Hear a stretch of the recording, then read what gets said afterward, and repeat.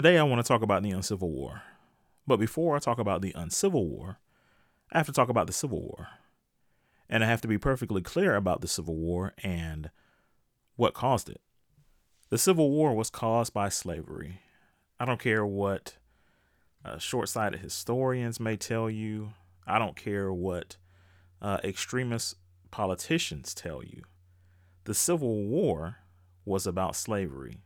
I also have to mention that the Civil War was not as noble a venture as American textbooks would have you to believe. The ugly truth about the Civil War is this: is that emancipation was an afterthought.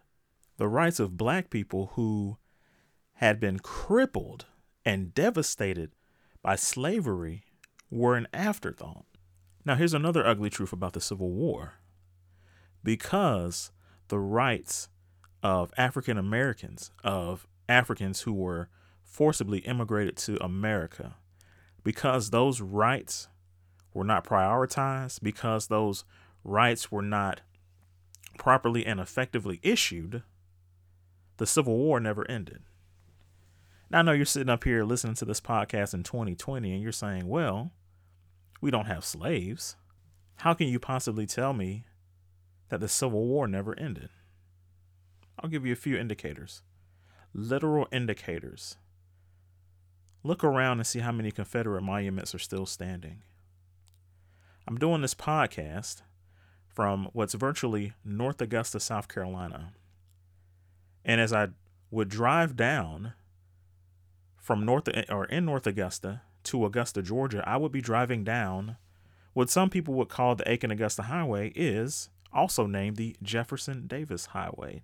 Jefferson Davis, of course, is the president of the Confederacy. To add, you could take a select bridge from North Augusta to Augusta, and one of those bridges would be, in fact, the Jefferson Davis Memorial Bridge. More than 2 years ago, I challenged the city council in North Augusta to take down a monument that was raised up for the lone white casualty in the Hamburg Massacre. The Hamburg Massacre in and of itself was one of the conflicts which bridged kind of the post-Civil War Reconstruction into the period that we know as Jim Crow. Now, as sure as I can say that the Civil War never ended because of the monuments, I can also say that not only did this country fail to resolve the rights of black folk, but the country failed to resolve the hate from white folks. And we've seen this hate manifest itself in numerous ways during the course of American history. We've seen it when blacks have tried to gain voting and political power. We saw it toward the end of Reconstruction. We saw it during the Civil Rights Movement. We've seen it throughout history. And what we're seeing in 2020 and what we've seen more recently is how that hate is being rewarded with some of the country's highest honors. It is not often that Mother Teresa and Rush Limbaugh are mentioned in the same news story, but it is 2020, so here we go. The president sparking backlash by awarding the controversial radio host with the nation's highest civilian honor, the Presidential Medal of Freedom. Limbaugh announced this week that he is fighting advanced lung cancer. But what happened last night wasn't about Limbaugh's health. It was about the president's decision. First Lady Melania Trump presented him the medal during the State of the Union address. And just for some perspective, Limbaugh now joins a list that includes Helen Keller, Neil Armstrong, Jackie Robinson, Mother Teresa, Elie Wiesel, Rosa Parks, Pope John Paul II, and Maya Angelou. Of course, Rush Limbaugh has his own white supremacist views on slavery, and at the risk of giving you a ear infection or cauliflower ear, I'm going to go ahead and play these for you. If any race of people should not have guilt about slavery, it's Caucasians. The white race has probably had fewer slaves and for a briefer period of time than any other in the history of the world. No other race has ever fought a war for the purpose of ending slavery, which we did. Nearly 600,000 people killed in the Civil War. It's preposterous that Caucasians are blamed for slavery when they've done more to end it than any other race. I'll tell you what's preposterous. What's preposterous is that anyone would listen to this drivel, much less black people. And there are black people who listen to this show.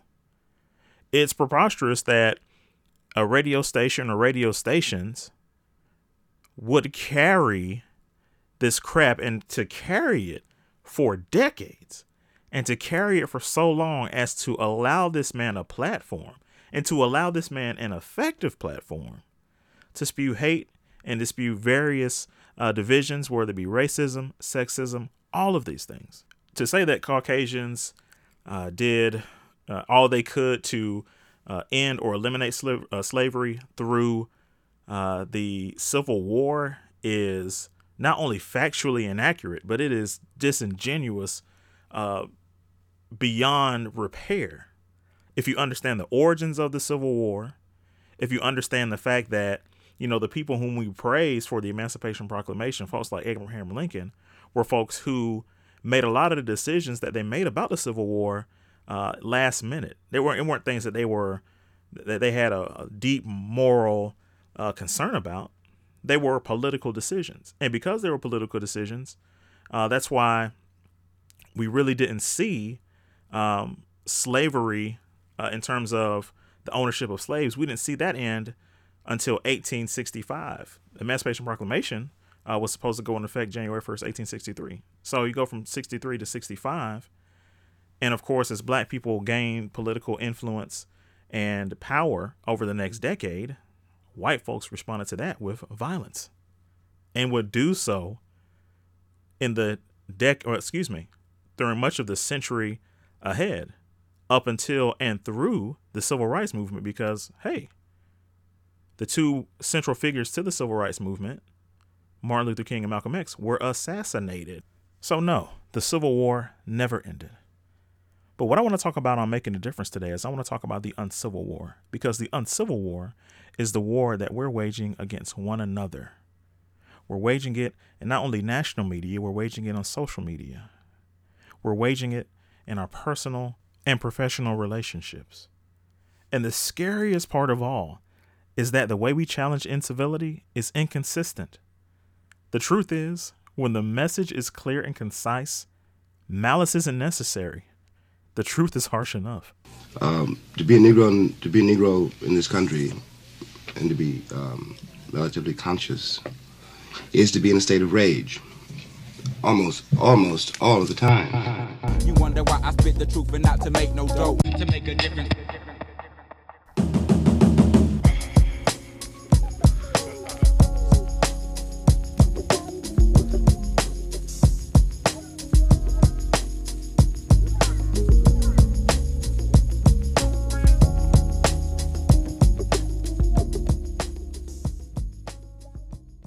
Yo, thank you so much for listening to Making a Difference. I'm your host, Ken Macon. I'm listening to that intro, the James Baldwin intro, and you guys won't believe like how inflammatory people think that intro is. And it's just an issue of, when the legendary quote from James Baldwin, when he's saying like, to be black and to be conscious is to be in a state of rage almost all the time. And for some people, like, they don't want to be associated with that commentary, or they are scared of the commentary. They are scared of black retribution, or how they perceive black retribution. And I really want to kind of go in on this for a little bit before we start the podcast. And I just am obviously so appreciative of you guys listening to the podcast, of your positive energy, of your vibes, that you guys invest into this podcast, which you can listen to almost anywhere now. Shout out my man Carlos Johnson. Love you, brother. He uses an app. I think the name of the app is Castbox. And so I was like, yeah, man, are you on Spotify or, blah, blah, blah. And, because we do upload this through what's called an RSS feed, the podcast comes up, in a lot of different streaming services and stuff like that. And so I'm saying all that to say, first of all, to just encourage you guys, and to say thank you so much to you guys in terms of just the various ways that you guys listen to the podcast. But back to the original point is I think about Rush Limbaugh, and, I was kind of ashamed to say this in the intro, but I'm going to say it now because there are so many. I think one of the things that's really missing and one of the perspectives that I don't think people really understand is that black people are we are really conservative people. If you think about, just some of, how we feel about marriage and traditional marriage and things like that. Like when people talk about, like family values, these are things that exist, in the black community. And so one of the shows I'm sad to say that I listen to more than I would like to have listened to, we listen to a lot of Rush Limbaugh. Like that was something that my dad, he still listens to Rush, and I get on him all the time because I say, Dad, you have to understand, like when you listen to this stuff, like you give these people energy, you give these people ratings. And when you allow like these people to like manifest and to like have these platforms and to have these successful platforms for so long, like the longer they're around, like the more power they gain. And this is why I'm so mindful and conscientious to say if somebody's saying something wrong or doing something wrong in the moment, to hold them accountable. Because if you allow this stuff to be unchecked, man, it gets to a point where it's out of control. And so it is with Rush Limbaugh. But it's just amazing to me that people can hear the things that Rush Limbaugh can say and to do. And, and these things like basically exist and are not only exist, but are by certain, pieces of the population or portions of the population are celebrated. But then you hear a singular quote from James Baldwin that is in response largely to some of the attitudes, and not only the attitudes, but the policies and the spirit of people like Rush Limbaugh. And you have people like James Baldwin who respond to those things and who are likewise vilified. People who are not the aggressor, but they are defending themselves.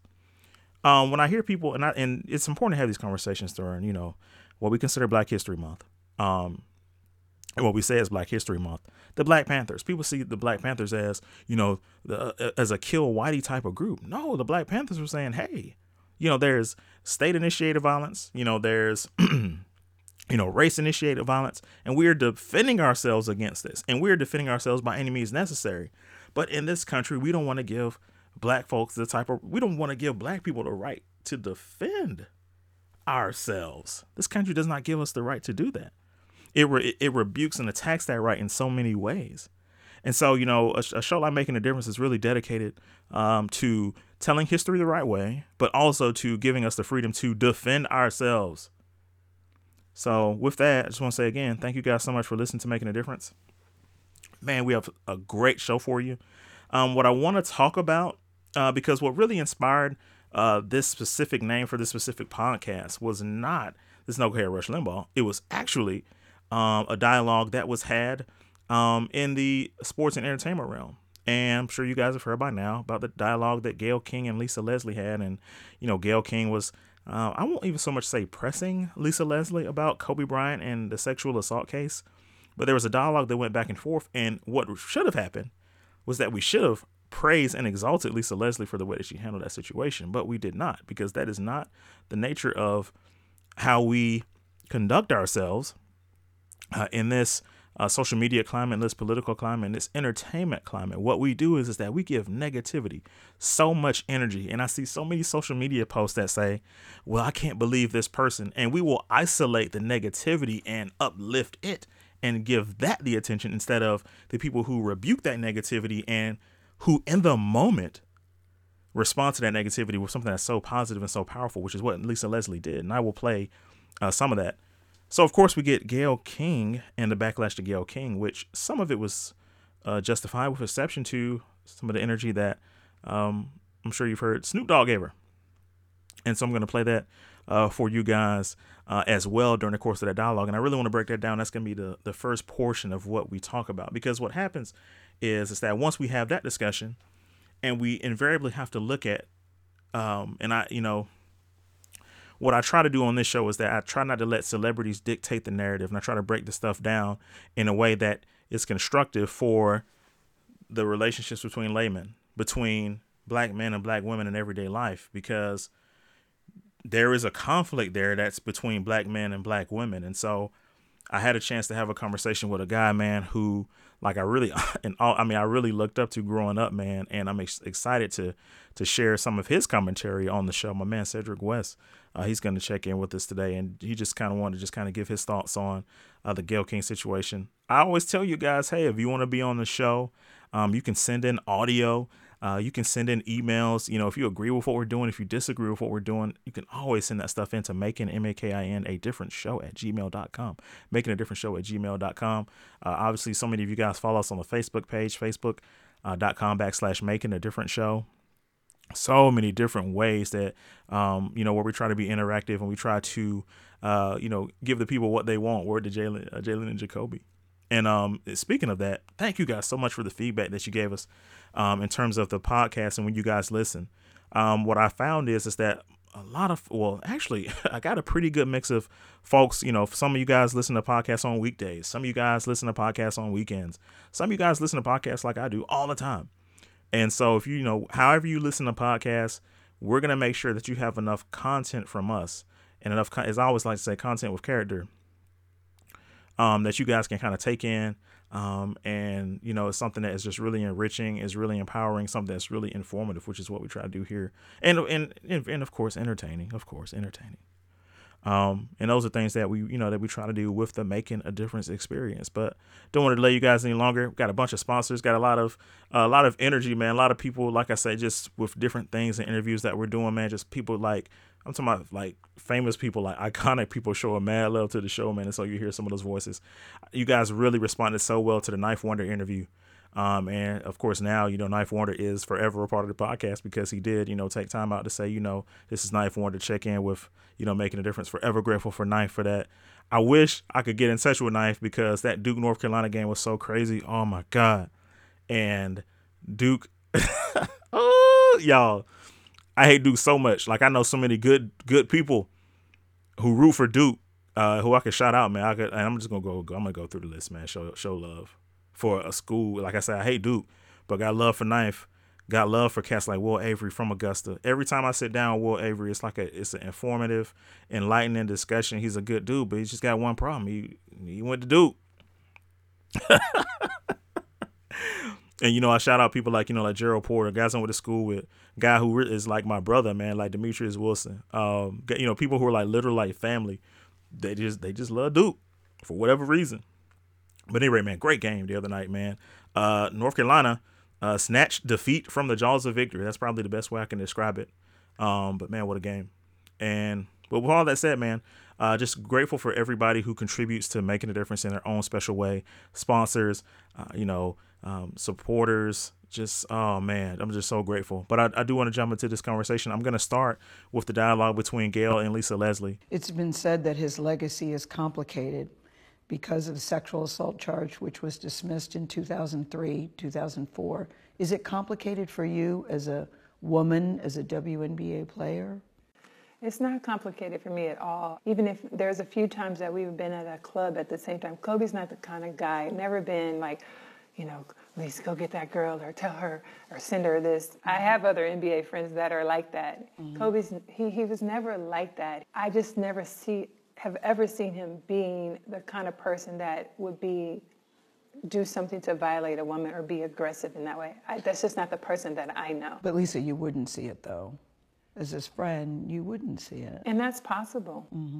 I just don't believe that. And I'm not saying things didn't happen. I just don't believe that things didn't happen with force. Is it even a fair question to talk about it, considering he's no longer with us and that it was resolved? Or is it really part of his history? I think that the media should be more respectful. At this time, it's like if you had questions about it, you've had many years to ask him that. I don't think it's something that we should keep hanging over his legacy. I mean, it went to trial. Yeah, with the case, it was dismissed because the victim in the case refused to testify, so it was dismissed. And I think that's how we should leave it. Two things here. One, I have to say, once again, Lisa Leslie in that moment with so much like grace and perspective and just, like I said, just an incredible perspective on the situation. I just feel like she made her piece. She said what needed to be said, with clarity, with honesty. She was candid as well. People are listening to that interview, and this is the second part of what I was going to say. Gayle King, in asking those questions, did she overstep her bounds? That back and forth dialogue, it didn't seem like, that she really, overstepped her bounds. Now, do I have issues with this line of questioning? Like I said, 2 weeks after Kobe's death, certainly. I think, and I mentioned this term before, journalistic integrity. And so I do think that part of journalistic integrity is allowing people to grieve and to mourn. Kobe and Gigi, there's going to be a memorial service February 24th, which I think is way too long to wait to do that. We're talking about another 2.5-3 weeks. But I do think that, let's allow some closure with what's happening with Kobe's death before, we go back and revisit these things. Not to say that we can't go back and revisit them, but I would say even in the meantime, you can go back to Wikipedia and you can look and see very specifically some of what, and it does expound upon some of the things that Lisa Leslie is talking about, in terms of that case having largely been resolved. And, in saying that, we have to understand the climate that we're in. And so we're in a climate now where you have these prominent cases of sexual assault that are being revisited because of the Me Too era, because we are in the Me Too era. And I do think when we talk about Me Too, I think there are positive and negative aspects of that. Certainly the positive of that is the fact that so many individuals did not, there wasn't closure, or there wasn't, a due diligence and investigation into these matters. And so Me Too from that perspective is helpful. I think Me Too has the potential to, moving forward, create, safer workplaces, safer, places, when you go out, dating, different things like that. I do think there's a negative aspect of Me Too where, because again, it's inconsistent on how, we, address people who, we deem as people who are sexually deviant.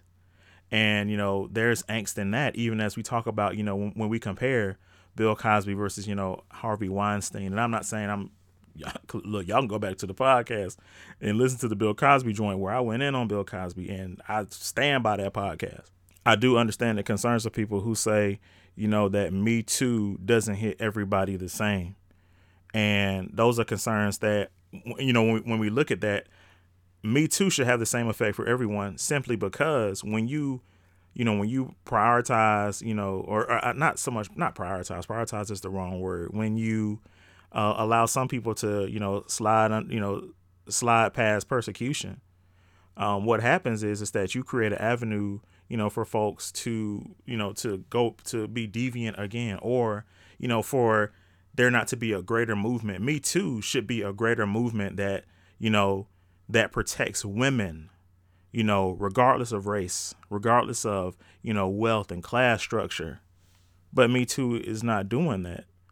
And it's worth mentioning that Me Too, even from the young lady, who the term, or I should say the phrase, hashtag, however it originated, it has deviated from that. And it has become something where it becomes a witch hunt instead of it being something that is constructive.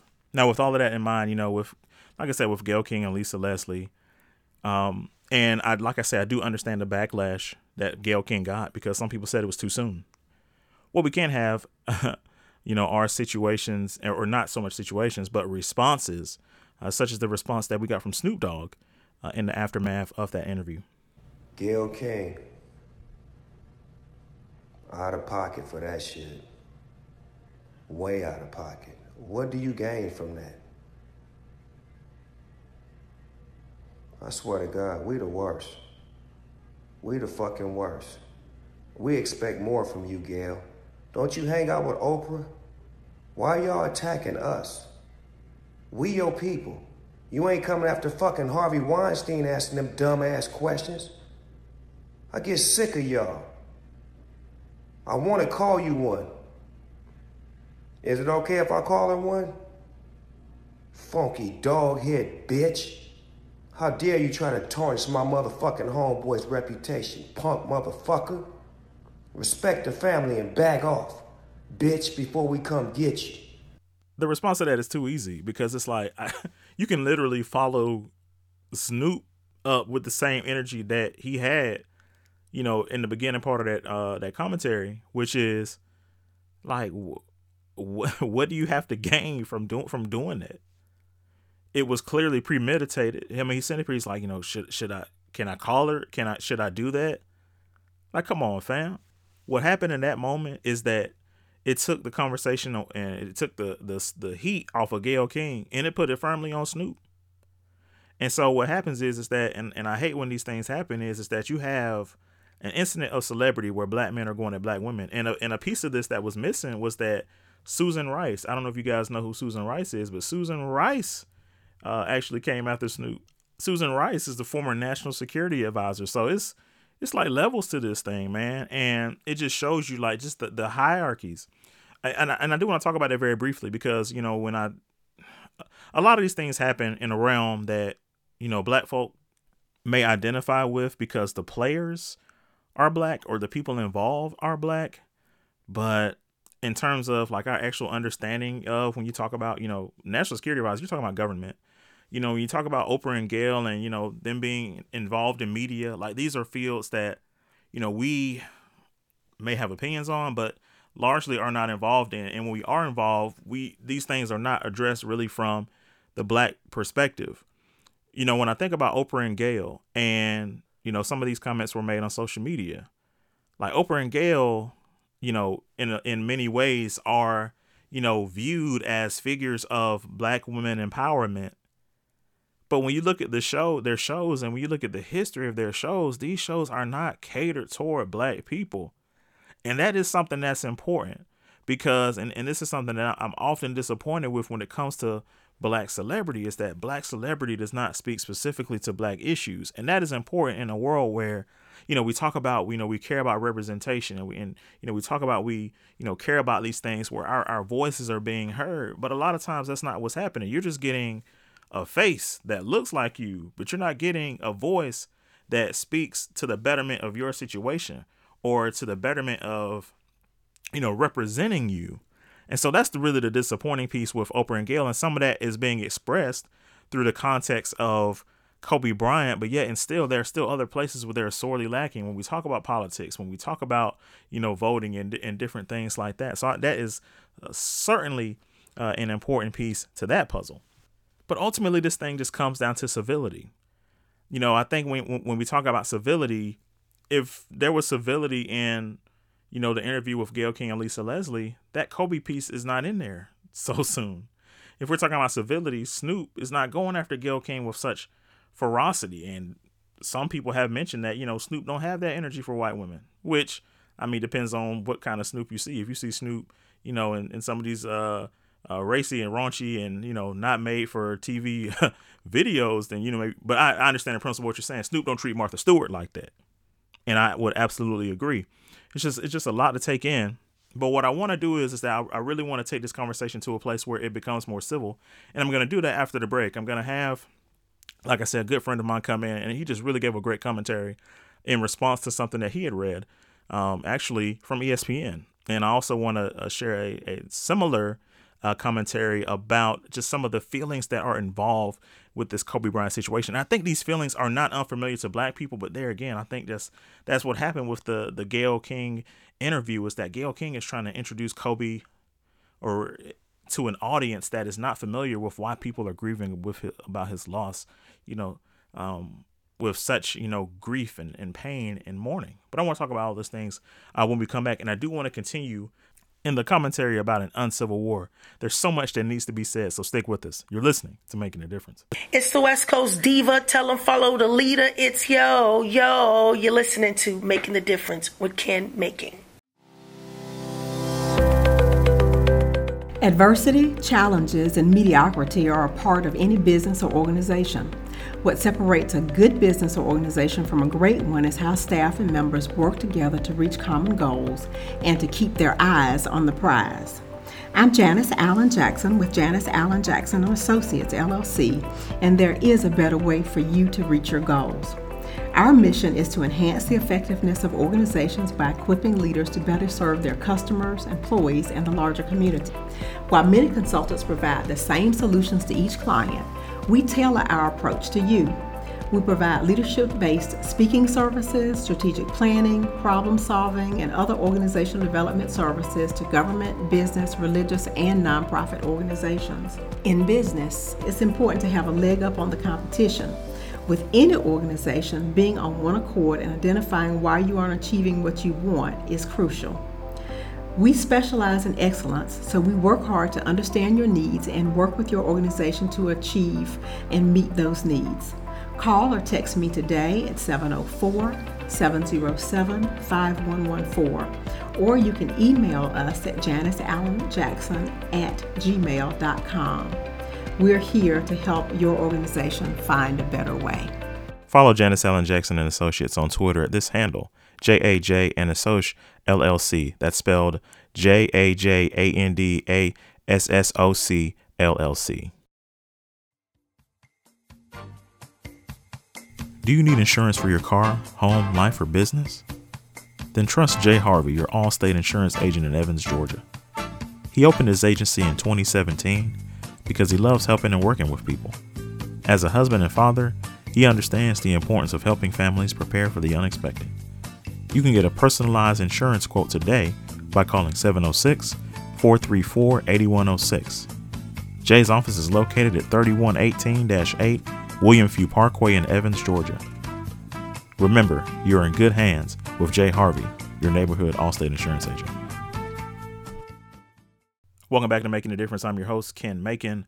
The name of this episode is Uncivil War. I want to invite you guys, if you're not following us on SoundCloud, download the SoundCloud app and you can follow Macon, M-A-K-I-N, a difference. You can also follow us from your browser, soundcloud.com/making a difference, soundcloud.com/making a difference. We are on Facebook, facebook.com/making a difference show. You can also, follow me on Twitter at differencemakin, M-A-K-I-N. I also want to encourage you guys to support Black media. Support Black media. Don't take what we're doing here for granted. You can financially support us month to month via Patreon. You go to Patreon, patreon.com and /making a difference show. And you can give us $1 a month. You can give us $10 a month. You can give us $100 a month, whatever's on your heart. You can do that again at patreon.com /making a difference show. You can also do a one-time donation via Cash App at Making a Difference Show. That is, again, the handle on Cash App is $Making, M-A-K-I-N, a different show. And with that, we want to continue with this episode, again, Uncivil War. And what I want to do is I want to expound on the conversation that we're having specifically as it relates to Gayle King and the fallout, backlash from the interview that Gayle King did with Lisa Leslie about Kobe Bryant. What I want to do is I want to introduce a young man who, like I said, I've known for a very long time, think the world of him, had a really good commentary on one of the responses to the Gayle King Snoop Dogg kind of back and forth. And I can just tell you now. So basically what happened is that Cedric, he read this piece that was on ESPN's The Undefeated. And that, like I said, of course, is something that's ESPN The Undefeated is near and dear to my heart. I've had the good fortune to write 4 commentaries for ESPN's The Undefeated last year. If you're not familiar with ESPN's The Undefeated, it's basically it's a section of ESPN that focuses on race, culture from the African American, from the Black perspective. And so there was a commentary on there by actually a Morehouse professor. His name is David Dennis. I want to say he's Dr. David Dennis. At any rate, it's a commentary. I would encourage you guys to, read it for yourself. But Cedric had a response to it, and I want to share that with you guys. And I'm also going to weigh in on it as well. After I do that, what I want to do is I want to just really level out this discussion. There's a young lady, Erica Cobb, who had the chance to really sit down and just gave a great insight to just kind of the discussion and really give just some great perspective on what people are feeling and why, there's so much raw and visceral emotion with this conversation. And I'm going to weigh in on that as well. So just really want you guys to check in. At any point, if you're listening to this and you got feelings, you can comment on SoundCloud directly and say how you feel about the podcast or what's being said. Or again, you can hit us up at making, MAKIN, a different show at gmail.com. Making a different show at gmail.com. But man, can't wait for you guys to hear what Cedric had to say. I reached out to Kenton about this article that I saw and just wanted to sort of get his take on what he felt about the article. The name of the article is Gayle King Doesn't Deserve Your Anger, and it's written by a person by the name of David Dennis Jr. And I initially had reacted to it in one of my Facebook groups. I think it was on Thursday night, and then I went back on Friday morning and I reread the article. And I kind of shared some of my thoughts with Kenton in terms of what I thought about the article, again, to try and get his perspective on it, given that he's really on top of things as it relates to the black community. And so after speaking with him for a little bit, he asked me to sort of record my initial reaction to the article. So that's kind of what I'm going to do right here, sort of give a quick take on just my thoughts as it related to what the article said and some of the points made in the article. So, like I said, I went back and I reread the article, and the first thing that struck me is that the article makes a ton of gross generalizations and non-rationalized points, supposedly in the name of addressing rape culture as it relates to black women. But that isn't necessarily what's happening here. I think that's the author's slant to write an article essentially saying that he believes Kobe Bryant raped the woman in Colorado. So after reading, I had a few questions or statements that I really thought to be poignant on the topic. First, when does being accused of rape make one a rapist? You know, this isn't, and when I say this isn't the Kobe Bryant situation, isn't Bill Cosby, R. Kelly, Harvey Weinstein, or Jeffrey Epstein, where their continuous actions can lead a person rationally to presuppose that they actually raped someone. And in those people's cases, rape multiple people. You know, in this Kobe Bryant situation, that just isn't there. There's people trying to extrapolate out of one situation a much greater thing. Second, the author speaks about in there that Kobe's actions, especially as related to women in sports, was him trying to atone for a right. So my question is, what did Kobe have to make right? Again, this is the author presupposing that Kobe actually raped the woman in Colorado. It implies that Kobe Bryant's efforts to support and promote women's sports came from a nefarious place rather than what seemed like a labor of love for his daughters. Otherwise, if we take the author's viewpoint at face value, Kobe was just simply pimping his daughters to cleanse himself. That's the only rational conclusion you can get from what the author said.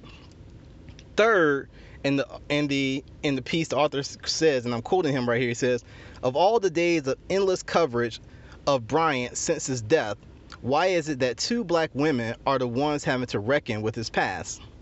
Well, I don't agree with that.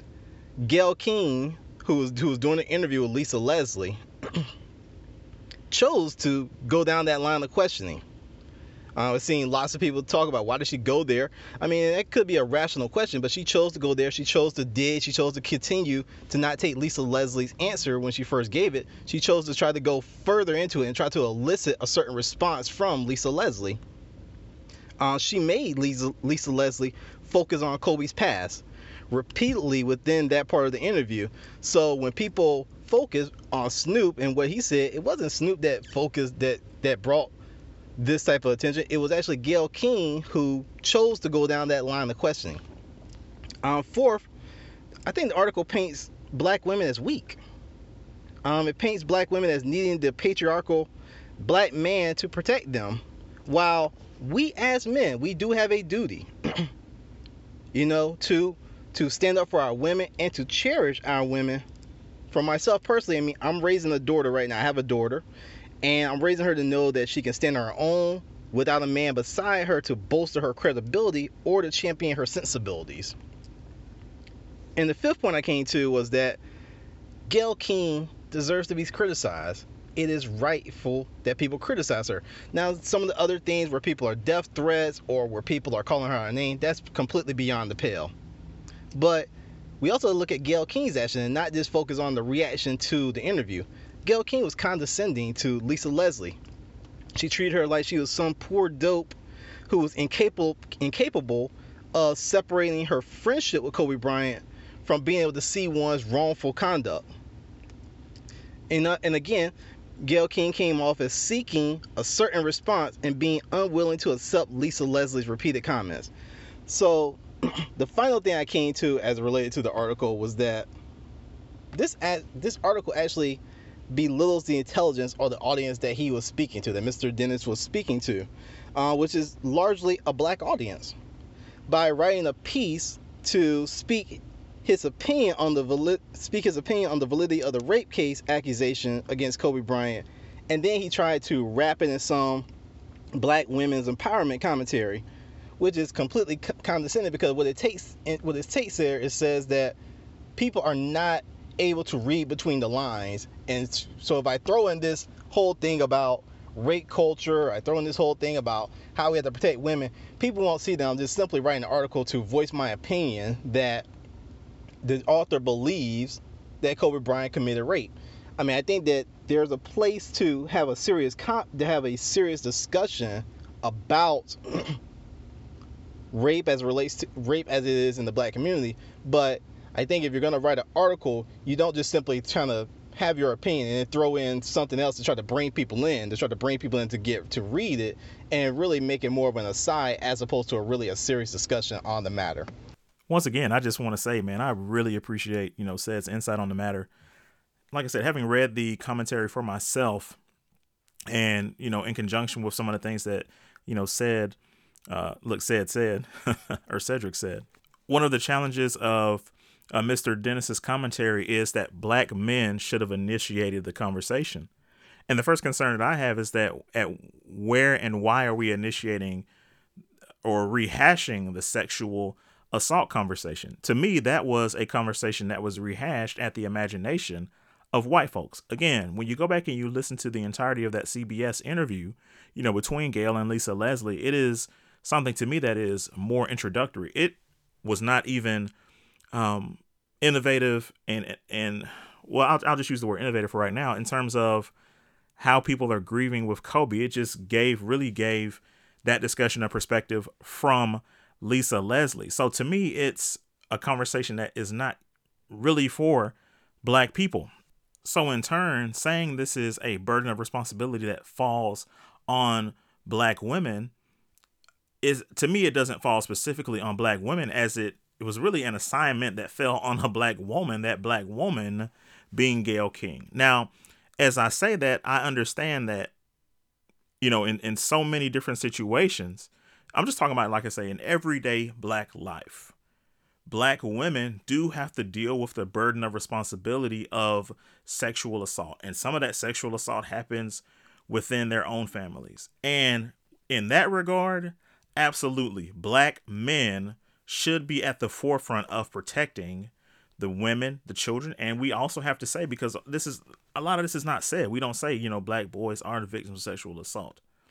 When it comes to sexual assault and when it comes to, like I said, protecting our children in the everyday realm, then it goes without saying that black men should be at the forefront of that fight, should lead that fight.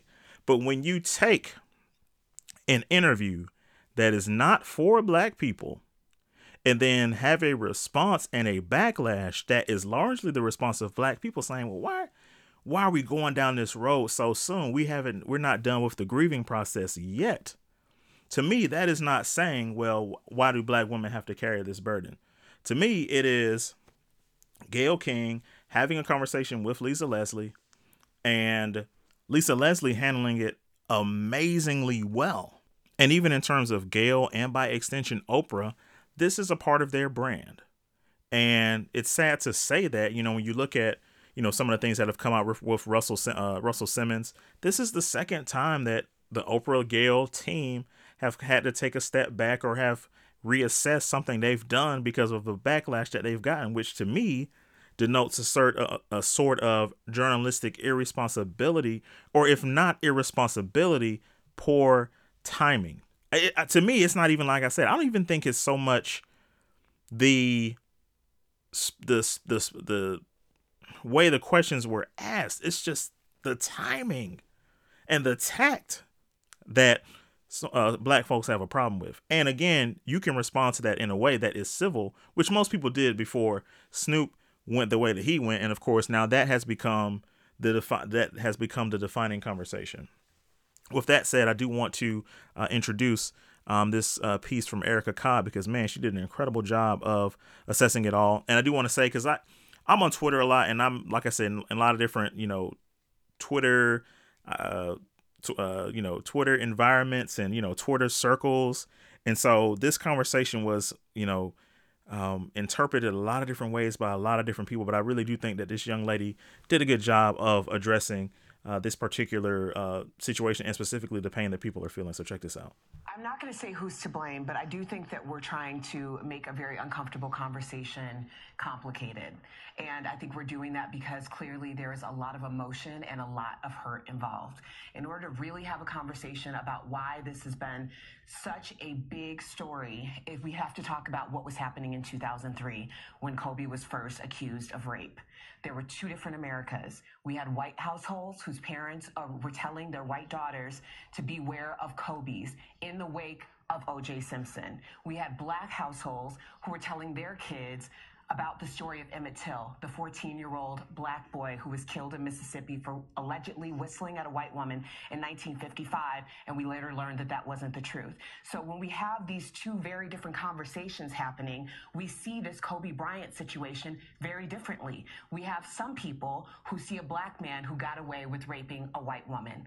Some of us see a black man who was accused of raping a white woman and did something that was historically daunting. He not only got past these allegations and moved on with his life, but he went on to be great and inspire a lot of people. Some people will see his apology as an admission of guilt. Some of us see his apology as fighting for his life. And we think about Emmett Till and how many times he apologized for something he didn't do in order to fight for his life. So when we're having these conversations in mainstream media, especially as a black woman in media, we have to be so careful, because this narrative has already been out there in a way that mainstream media was never about, because there was zero representation in 2003 to even have a thought of what the Kobe side could have been. And now we're here and we're having these conversations, and we can't have these conversations with even a hint of not having a historical context in them, because it is just that painful. And that's the reason why no one wants to hear from any black woman, black man in mainstream media that isn't speaking love and peace and honor on Kobe Bryant's name less than 2 weeks after his death. And that's the reason why there's so much backlash. And until we have that conversation, we're not having a conversation at all, because we have to decide if we want to have a comfortable conversation or a complex conversation. And the story is just uncomfortable. It is not complex. To me, Erica Cobb was on point. She just said one thing that I don't necessarily agree with. And she said there were two Americas. And no, there are two Americas. And it's hard for me to think that there will ever be anything different than two Americas. Simply, well, I'll just say it for this reason, because it is what we consider Black History Month. And this country has never adequately told the tale of Black history, and has never adequately told a tale of the African in America, which, first of all, is to say that Black people built this country. And not only that, but Black people's labor sustains this country. When you think about, just like I say, your labor force, and I mean that from the literal term of labor, your labor jobs, and who does those jobs statistically are done predominantly by Black people. And when you just, like I say, you just go through the history of this country, and what has happened is that on the one hand, Black folks are doing a significant portion of the work, if not all of the work. And then in another, you have the idea that Black people are lazy, that Black people are shiftless. And so what you have is that at every point of Black people clawing and fighting for, opportunity and, and receiving accolades, there is another undercurrent and underbelly that says, no, these people don't deserve this. And that the solution to Black achievement and Black empowerment is the continual effort to degrade and dehumanize Black people. And so much of the fight in this country is for black people to be treated like human beings. It's not for black people to be treated like white people. And that's why I'm always mindful of people, it's like, well, we want what they have. And it's like, no, I want to be treated as a human being. If I'm going to have the same rights and the respect, of greater society, and if I have that in a neighborhood that's separate, like, I'm okay with that. And I know a lot of people aren't like that. People say, well, I want my kids to grow up like this. I want multicultural coalitions and things like that. And that is a great ideal. But 400 years in this country has shown us that there is a mechanism and there is a systemic effect in this country that always seeks to degrade and disrespect black people. And when you say, well, I want my kids to be a part of that, like, you have to understand, like, the destiny that you're giving to your kids. Here's what I want for myself and for my son, with the understanding that, first of all, I'm a taxpayer, but beyond that, I'm conscientious of the contributions of African Americans in this country, of black people in this country. And so what I want is to be treated with the respect of a taxpayer. And that is to say that, I understand politically what me being a taxpayer means. When I go to meetings, I want my voice to be heard. When I put my son into a public school, that public school should make it a priority to teach the truth and the entire truth of the history of this country, which is not to disregard and to disrespect black history or to treat black history as something that should only be myopically, addressed in February, but it is something that should be a curriculum. That was the intent of Negro History Week, of Black History Month in the first place. And so these are things that, and this is another commentary that I will address later this week. I'm very excited to share that podcast with you guys. But the way that we do Black History Month is so goofy and it's so ineffective, because we'll take Black history, and I understand the idea of making Black history relative to you, an individual, or, maybe somebody who's the, first Black teacher at your local school. But understand that, like, Black history, the history of Black people in America has so much more depth. It's so much richer than, hey, they got these cool shirts in Target or in Walmart. That's Black history. No. That's not even scraping the surface of it. That is so petty and it's so elementary. But those are things when we talk about, there were two Americas. No, there are two Americas. And there are two Americas because we have not dealt with the history of this country and we have not dealt with the hate of this country. And those are things that we are absolutely going to have to deal with before we see, what people consider to be progress, is that people are going to have to be accountable. And here's the thing about America. What the truth of America is this, is that America is not a country of rights. America is a country of retribution. America is a country of punishment. And when it comes to punishing Black people, it over punishes Black people. And so the energy that Black people should have in turn is, you have to understand, this is a country of retribution. I know that that's hard for us as a people because we're such a forgiving people. We have been almost conditioned to say, hey, turn the other cheek. I forgive you for these, atrocities, for the monstrous things that have been done to us. But at some point we have to say, no, you have to be accountable for these things. And that accountability, it's not feasible. That accountability, and it's like I say, it's not so much even our DNA that accountability should be violence and bloodshed. And for me, it doesn't have to be. But what it does have to be is, you gotta pull out your checkbook and you gotta try to make that thing right. And not only do you make it right with your checkbook, that's a start, because the dollar is what people care about. That's the one nation under God, and it's a nation under money. But you also have to be accountable for the laws and the policies that you pass, and make sure that those things are also ensuring the rights and the livelihoods of Black people. If you aren't doing that, then that's not progress. Sorry, not sorry. I know things are getting a little heavy around here, so, it's probably time to play some music. And that's all good, man. I got a joint aptly named Civil War by a good dude named Russ. And I think it's just a good place to, put this song in, because this song is so much about personal relationships. And I think that's an important discussion to have when we talk about, you know, the uncivil war, because I hate what's happening in comment sections. I hate what's happening between black men and black women, because we are taking these general ideas and we're impressing them on people, you know, in situations where personal relationships are so important. I can tell you generally, I love black people. I love my people. I love black women. I love my brothers. I understand that functionally it is important that black men and black women come together in a society that doesn't care about either one of us.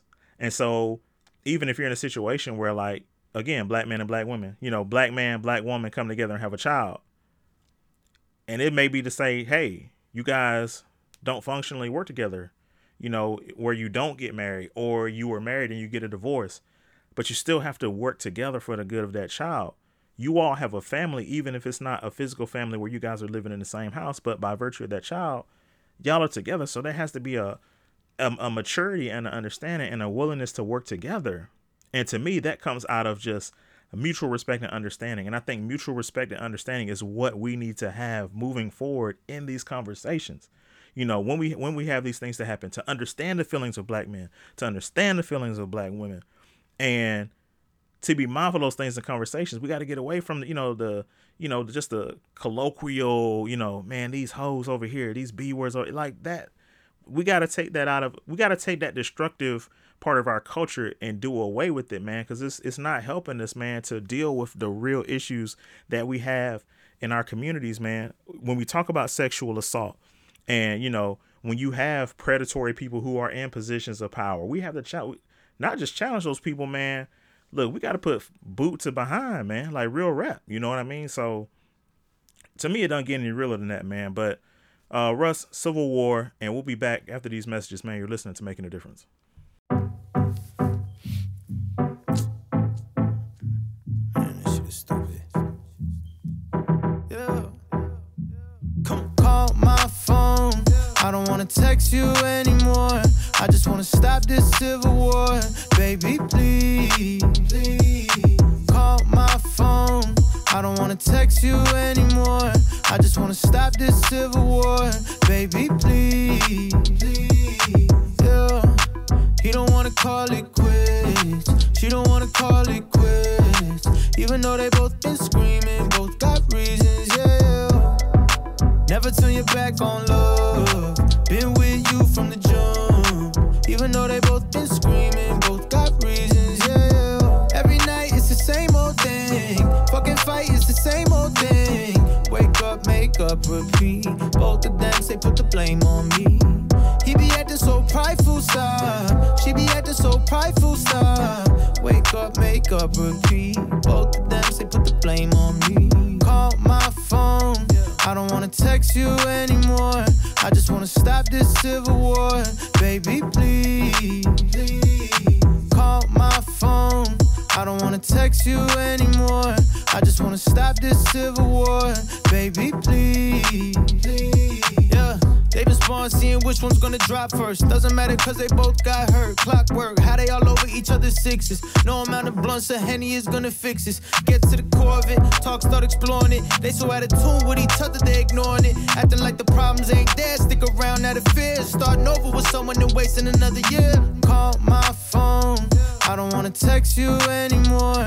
I just wanna stop this civil war. Baby, please, please call my phone. I don't wanna text you anymore. I just wanna stop this civil war. Baby, please, please. And they try, they stuck through it, they cut through it. If that ain't work, they fuck through it. If that ain't work, they fuck through it.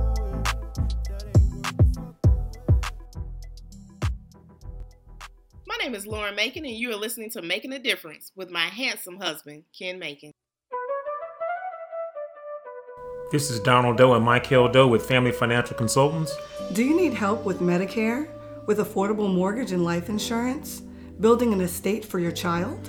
We provide these types of services for you and much more. As independent insurance brokers, we take pride in coming into people's homes and not only saving them money, but changing their lives. Imagine only paying a few dollars for your medicine instead of hundreds, or cutting the cost of your insurance premiums. Our goal is to provide affordable policies tailored to your individual needs.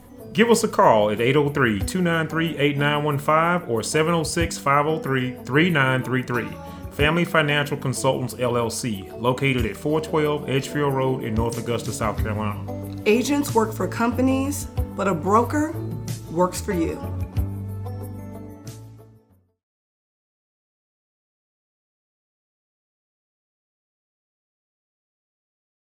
Welcome back to Making a Difference. I'm your host, Ken Macon. I want to close out the podcast with a very simple question and answer. Well, it's not simple. It is a worthy question. That's how do we deal with the incivility? You know, Rush Limbaugh, as was stated at the beginning of the podcast, you know, apparently was diagnosed or has advanced lung cancer. And so, you know, I've seen things on social media where people have been like, basically like, yay. And again, you know, for those of us who are, you know, who have a strong sense of spirituality, who, you know, are religious, you know, who do go to church, that is something that's hard for us to reconcile in terms of understanding, you know, who Rush is, the things that he said, the things that he stands for, versus the fact that, you know, he has, you know, this ailment. And so it's easy. And so the question is like, how do we deal with that? And I'll tell you how I'm dealing with that, because I struggle with it. Struggle, because I do, you know, lack that empathy, you know, because of the things that Rush has said. But I do want to talk about a path forward, and a solution to that is that, you know, it's not so much about, you know, praying that this man dies or rooting for this man to die. I think, again, as I said at the beginning of the podcast, the truth in and of itself is harsh enough. And so when you talk about Rush Limbaugh and you look at the things that he said, and after you look and listen to those things, there's nothing else you can say other than, like, this man is a horrible person who certainly was not worthy of the Presidential Medal of Freedom, except to receive the Presidential Medal of Freedom from a person who doesn't deserve and doesn't fit the standard to be president. And so those two folks are a match made in hell, quite honestly. And so, and yet, and still, as much as, like I said, as much disdain as I have for that, as much of a shameful situation it is, I think it really just underscores and shows people that this is the America that's been allowed to come to the forefront. That is an America that has always been there, but it's an America that is emboldened. And it is emboldened because we had a president who, for the previous, you know, in the previous administration, you know, was the first black president, was a president who, and when we got that president, folks felt like, well, you know, black people are getting a sweet deal because they have a black president. And again, it's just so many of these things that, you know, because we're not committed in this country to telling the truth and to giving information, and definitely in this country, this is a country that prioritizes entertainment over sound information. And so, and I think there's a marriage of the terms. I think it's called infotainment.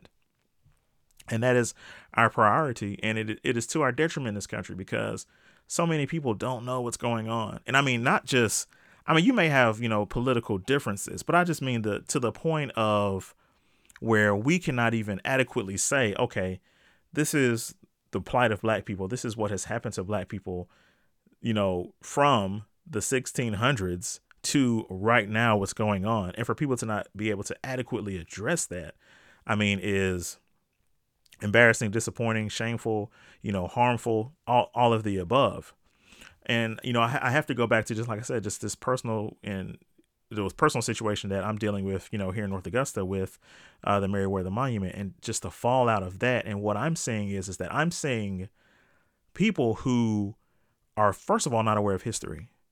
And not only are they not aware of history, well, let me say, at first they were not aware of history. That was the initial excuse.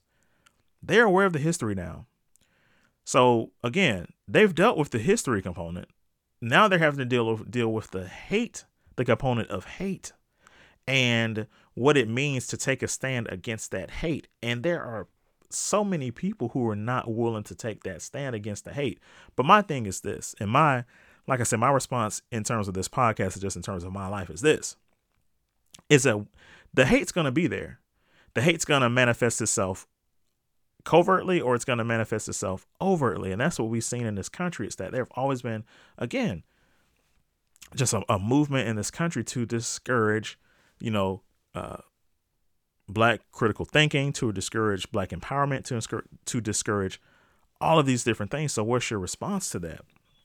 And my response to that has always, well, not always, but it has definitely been, like I said, more recently, to address these issues head on, in the spirit of accountability, in the spirit of, okay, if you are an elected city official, if you are a legislator, if you are a person in power, then what are you going to do? What are we going to do about this situation? And to attack it from there. And then if people in a position say, well, I can't handle this. Okay, well, let's see what the law says. And we'll address it from there. And we will attack it from there.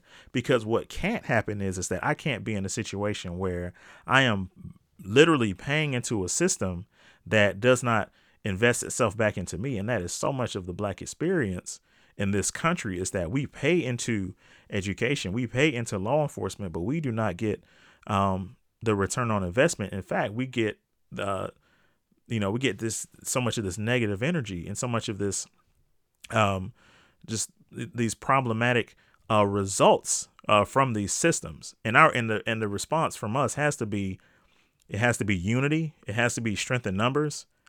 If the two of the most important things you can do in terms of getting involved in local politics is going to your city council meeting, or your maybe a commission, but going to your city meetings that deal with legislating policy and that deal with education, your school board. You have to go to those meetings.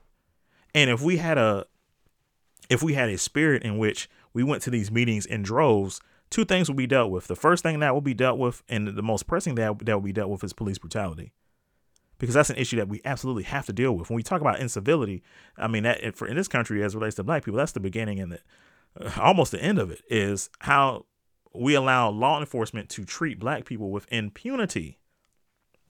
But also, we would absolutely deal with how we address education. And education, it would be something that would protect the student intellectually, that would allow for critical thinking, because it would tell the student the entire truth. It would not be based on American propaganda, but it would also protect the teacher. And that, I mean, because what we have now in public education is a system where the student and the teacher are at risk, and we simply cannot allow this to be. But man, I tell you what, I have thoroughly enjoyed this episode of Making a Difference. I'm so glad to be able to share these ideas with you. We got so many great things coming to the forefront coming up. I promise you guys 2 podcasts a week. That's the energy I'm trying to give you guys. Whether you listen to the podcast on weekdays, weekends, whenever you listen, I'm going to make sure I give you guys just the quality content, man. And just, like I said, I always say, content and character, man, that is necessary, that we really don't get in media. With that, I'm actually going to close out this podcast, because you may be riding in the car. Your commute may be long, and I have, taken care of you guys for an hour, but I'm going to take care of you for a little bit longer, because I want to do a kind of a back-to-back piece here to close out. I want to play a couple songs by War. If you're not familiar with War, Edwin Starr, and just like I said, really just an iconic group that really weighed in on social commentary. So I want to play Slipping Into Darkness, and then I'm going to follow that up with The World Is a Ghetto, man. So just 2 dope classic records, man, to close out the podcast. I appreciate you guys so much, man. Again, follow Making a Difference, support Making a Difference wherever you can. Whenever and wherever you can. I am forever grateful for you guys who have, like I said, financially poured and invested into Making a Difference. And I just want to assure you guys that will not return to you void. It is something that will continue to manifest and will continue to grow as we provide not only conversations and perspectives, but just opportunities for you to hear from the people in your community. And we take great pride in that. With that said, man, love you guys so much. Peace and God bless.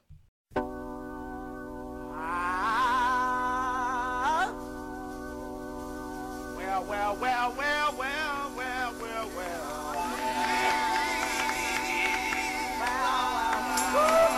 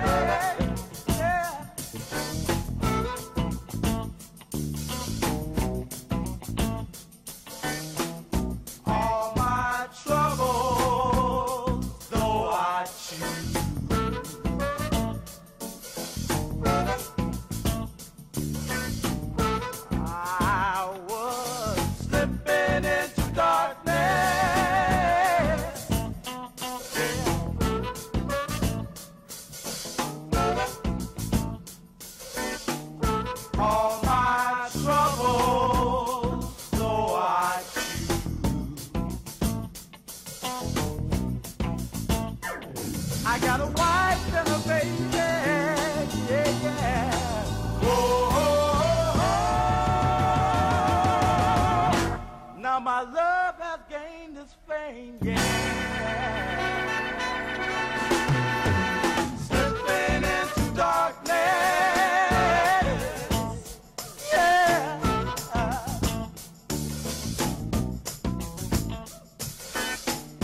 When I heard my mother say,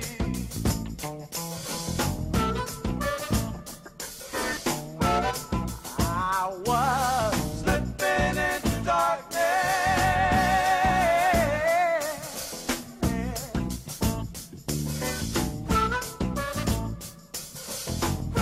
When I heard my mother say,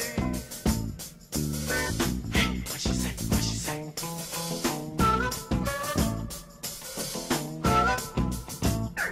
You've been slipping into darkness. Oh, oh, oh, oh. Pretty soon you're gonna pay.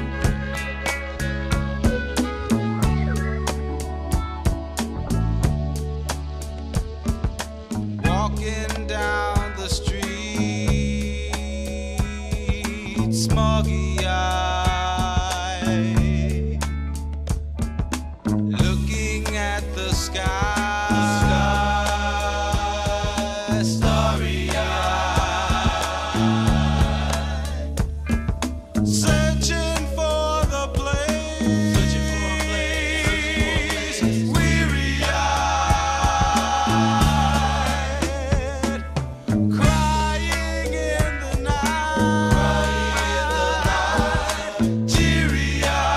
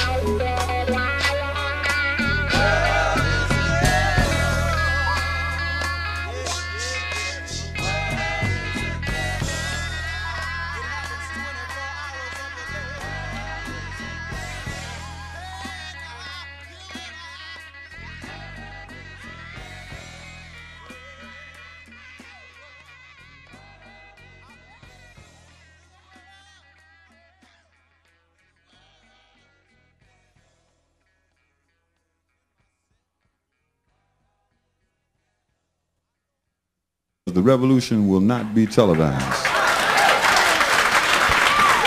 You see, a lot of times people see battles and skirmishes on TV and they say, aha, the revolution is being televised. Nah, the results of the revolution are being televised.